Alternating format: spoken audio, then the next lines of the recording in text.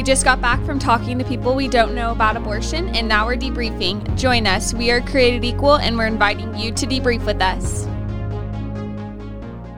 Hey, y'all. I'm Lexi. Hey, everyone. It's Seth, and today's discussion is about open microphone, one of our events that we like to do, but it's going to be a little bit different because the main person is a new open mic leader in town, Lexi, and it wasn't me this time. Wow. I know, right? This is new territory. You know, and who better else for it to be than Miss Marina? Thank you, Marina, for joining us today. Hi, thanks for having me. I don't know why I called you Miss Marina. Miss Marina.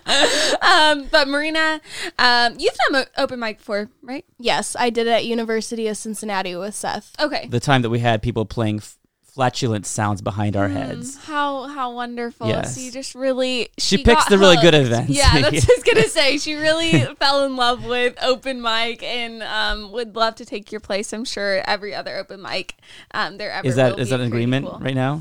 Oh, yes. Make it official? All right, cool. There you go. Cool. You heard it here first, y'all. Yep. But Marina, she is our administrative assistant, so very fancy. She helps with all of the, I don't know, Marina, you do something here, right? Yes, I do something help in the with office. the giving and things like that, and she's very smart, and she understands how to use Excel sheets.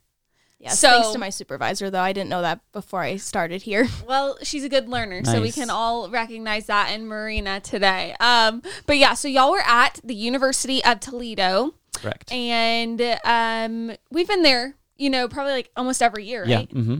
And so maybe some of these people that were there knew us or like were familiar with who we were, probably, right? Would you say, Seth? I think that's, accurate to say. Okay.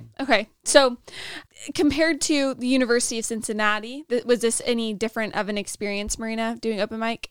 Yeah, University of Cincinnati was a little crazier. There's a larger group of people, and they were all standing very, very close to us. It got very warm. But then University of Toledo, they were further away from us for most of it, so it was a little bit easier, I think.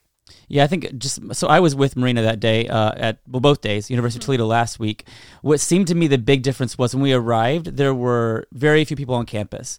But within a few minutes, we talked to a few people, and this few of them were pro-abortion, ran inside to get their friends. It came out with this big throng of 20, 25, 30, I don't know how many people, who became the open microphone crowd. So it wasn't like at UC you had all these general average students already walking by, seeing outreach, who kind of just came to see open microphone.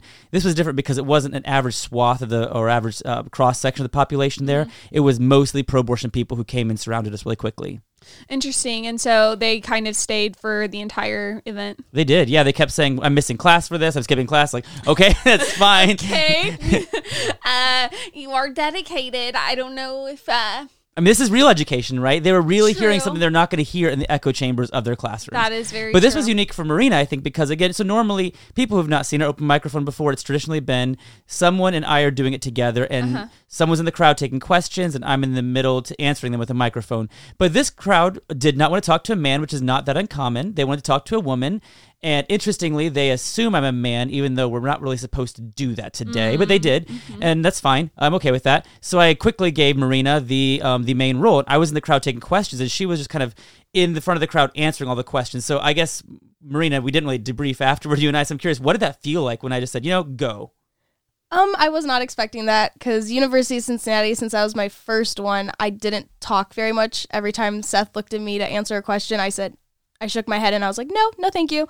But this time I was kind of forced to answer all the questions, but I really did enjoy it. Like it was almost easier than one-on-one conversations, at least to me, because I enjoy public speaking. So it was just kind of like a Q&A after an apologetics training, to be honest. Like it was a little bit more aggressive than that, obviously. A little more. I enjoy Q&A type situations, so I really did like it. But it was definitely kind of nerve-wracking being kind of in the center by myself with Seth in the crowd. I was like, oh, here I am. Totally. What were like some of the questions they were asking you and the things that they were saying? Yeah, so there was a lot of the basic ones, like, what about rape and what about the health of the mother? What about kids in hard situations? And one guy started his question with just saying, do you believe in women's rights as a woman? And I was like, yes, of course I do. But it was just those kind of questions, like the typical. I did get one interesting one. Someone came to me and said, I have just one question for you. where were you on January 6th of last year? The day of, the whole thing went down in D.C. I said, I was in Columbus, Ohio. Like, it was an easy answer, and they just, okay, forget it, and walked away. What? That was not what they wanted to hear, right? So their goal, I think, was, with a lot of their questions, were to try to discount what we were doing that day, right? So pinpointing things about Marina or about me, I'm a man. They thought that I was just this hardcore far right person, when that day our discussion was about abortion, not about partisan politics. They wanted to discount us in any way they could. However, the problem with that is no matter how loud they scream and how many crazy things they say, they cannot discount the visual reality of what abortion is seen on our signs. That's why they reacted the way they did. And so I think that, Marina, may be great. We could give everyone who's listening a kind of a flavor of the event that day by playing some audio, which I believe you brought with you, of your kind of experience, what you were hearing. But before you play, can you kind of set the stage of what was happening as this audio clip was being recorded? Yeah, so we had kind of just finished answering a question, and Seth was, you were trying to find somebody else to answer a question. Yeah. And ask a question. Yeah, somebody else to ask a question, and somebody walked up with a sign, and the crowd kind of lost their minds. But I guess you'll see in the clip who that person was and why they were so excited to see them. Yeah. Take a little pretty photo of. Oh, yeah, that's so fun. Yeah.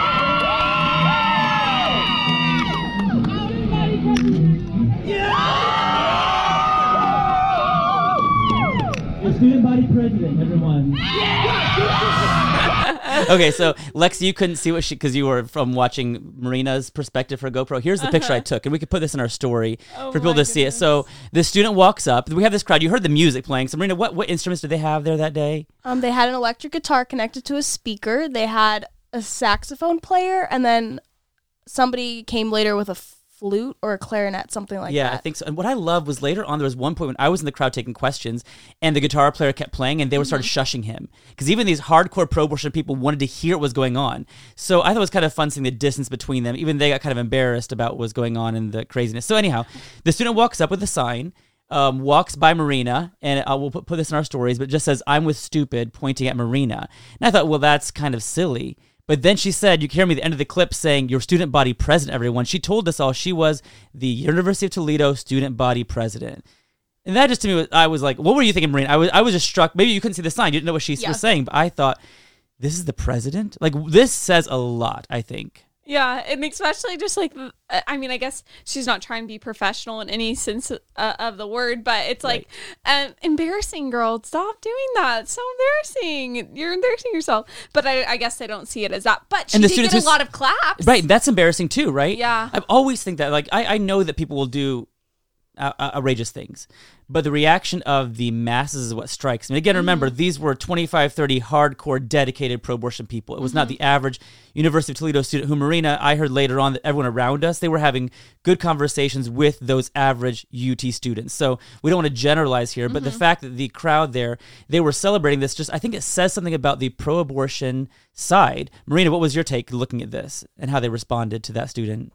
Yeah, I mean, I think it was typical, and I understood why they were doing it, because I think when students reach college, there's this desire to find out where you fit in the world, and being in school and trying to figure out what your life looks like. Once you find that group of people that agrees with you or you agree with them, it's so hard to pull people out of that, which is why our team outside of the open mic were able to have such good conversations, because they weren't in the middle of this crowd all believing the same thing.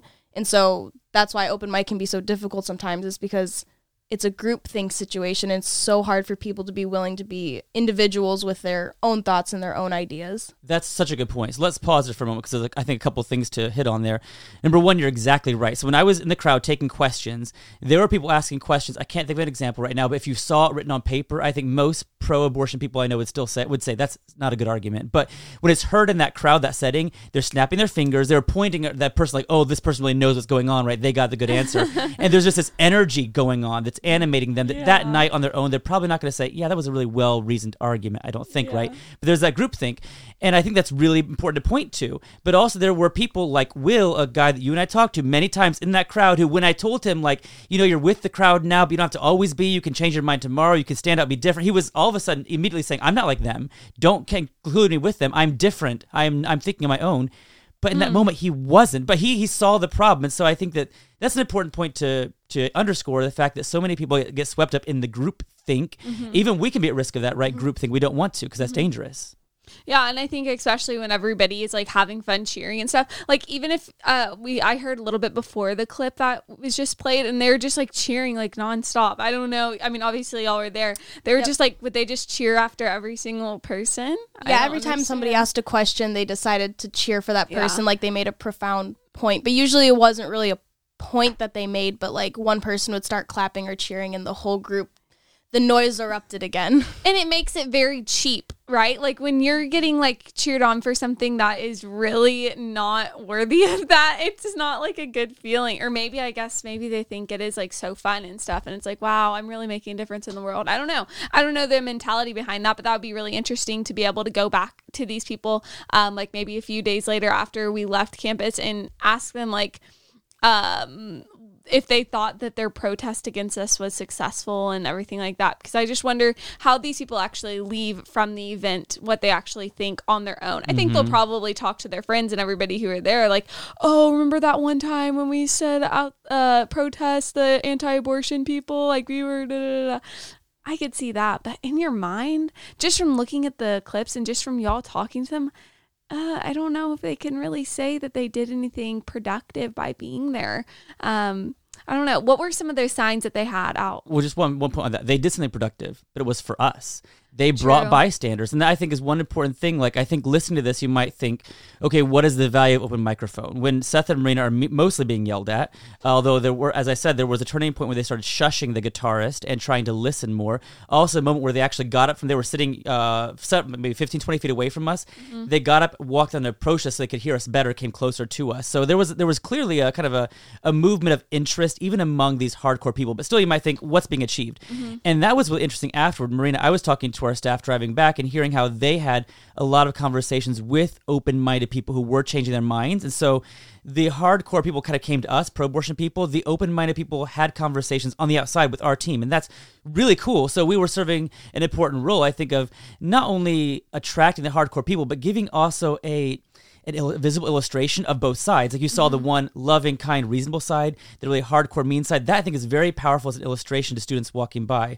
Marina, what are your thoughts on that? Like the power, the importance of open microphone.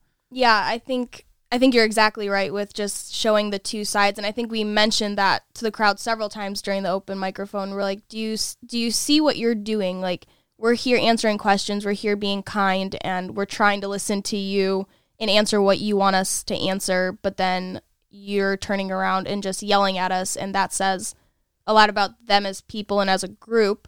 And I think that can be really powerful to show that pro-lifers aren't hateful people either, because I think we get accused of that a lot. But if you look at an open microphone that we do, you'll never see Seth and I yelling at someone. Right.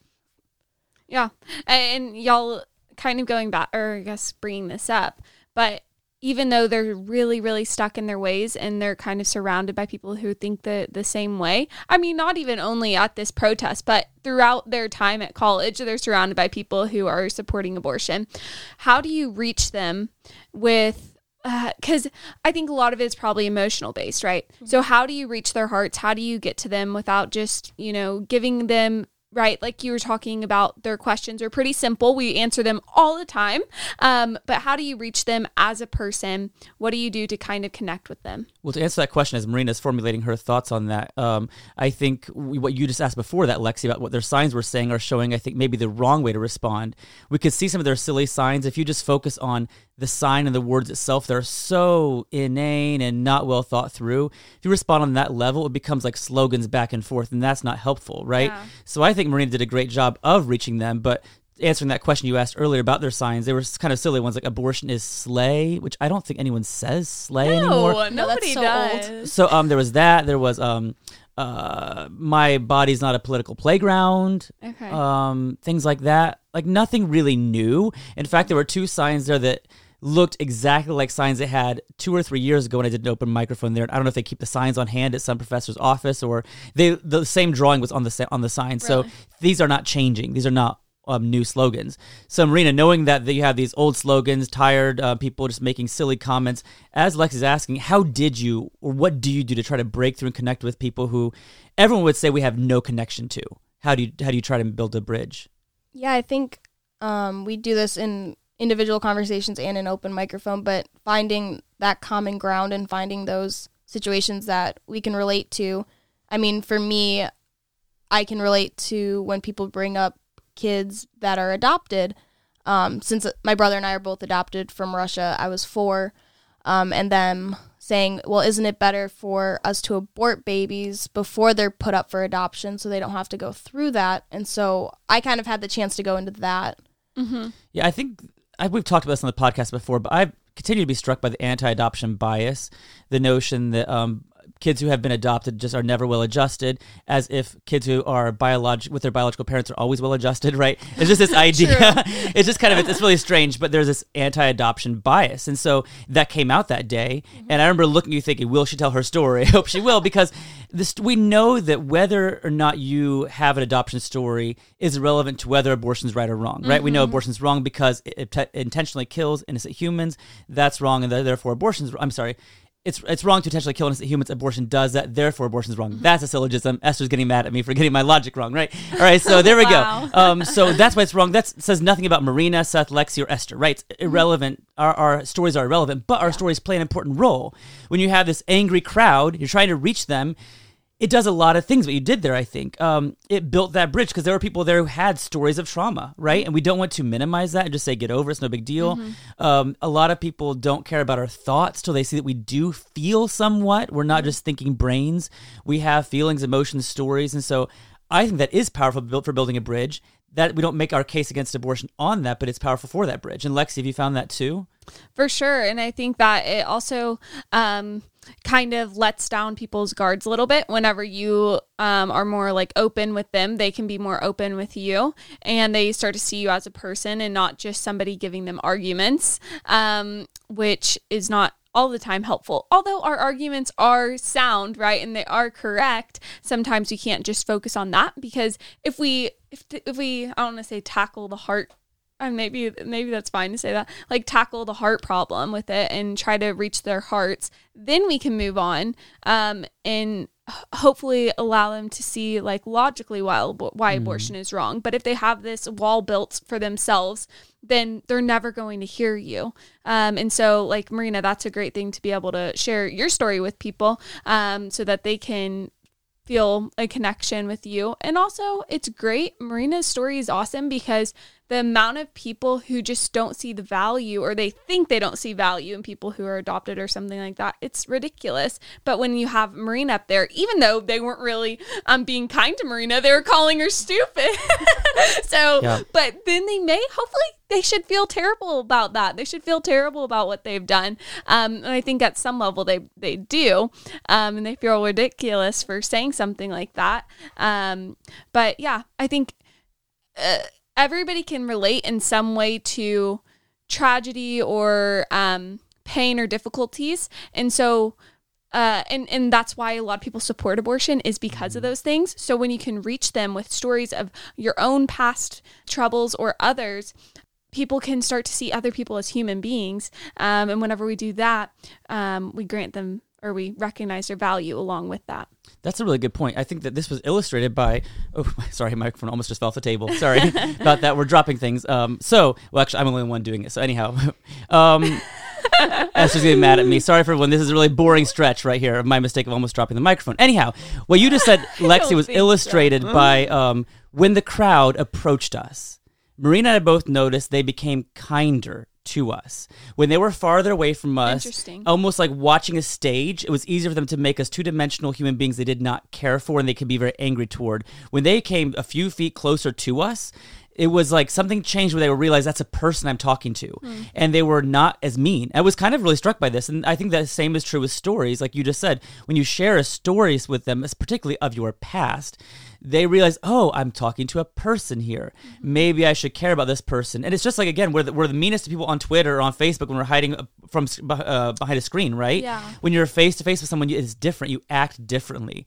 And so I think that is important. These stories, they they humanize us to other people, and that is very powerful and helpful. And it's not merely a tactic or strategy. We're not just trying to do a gotcha, just trick them into being pro-life. We're trying to really relate with people. That's our whole mission here. We're trying to really relate with people to try to change what they think and feel about reality, including abortion. Marina, your experience when you were sharing your story that day, or other times you shared your stories, we don't always see it as immediately effective. But what are your thoughts, though, on the long-term effects of this? Do you think it is a valuable strategy when you do share your story in this way with people? Yeah, I think it is helpful in some conversations because sometimes it can calm people down because they, like you said, they see me as a person again for a moment, and they realize that I do know what I'm talking about too. So we're not really talking in hypotheticals when I share my story about being adopted. It's like, actually, no, I do understand this. And just to summarize, my birth parents were not taking care of my younger brother and I, and so we got taken away from them because they just weren't fit parents. And then less than a year later, I think it was, my brother and I were adopted together, so we got to stay together with our parents now.